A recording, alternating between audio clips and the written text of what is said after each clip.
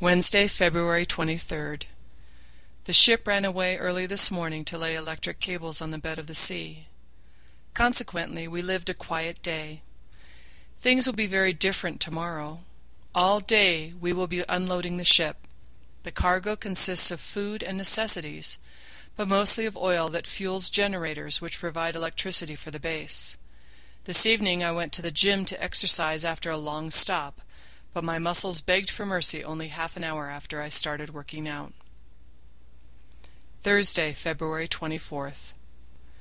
The unloading started at 9:30 instead of 7 as expected, but one has to take into account the shipping forecast and the conditions of the sea.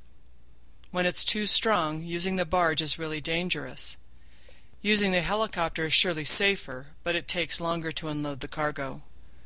We finally were finished around 7 p.m. We will unpack and check all the cargo tomorrow. What tedious work. Most of us spent the evening watching a movie until some fell asleep in the middle of the film.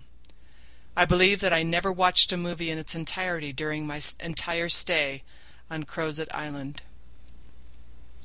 Friday, February 25th. 4 months have passed since I left my family. Time flies so quickly.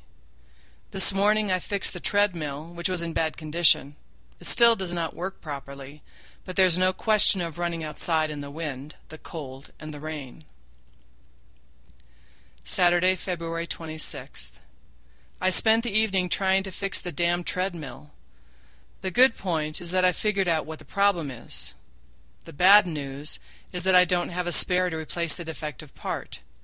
It's not even worth ordering a part due to the delay in delivery. We'll get it when we are finished and back home.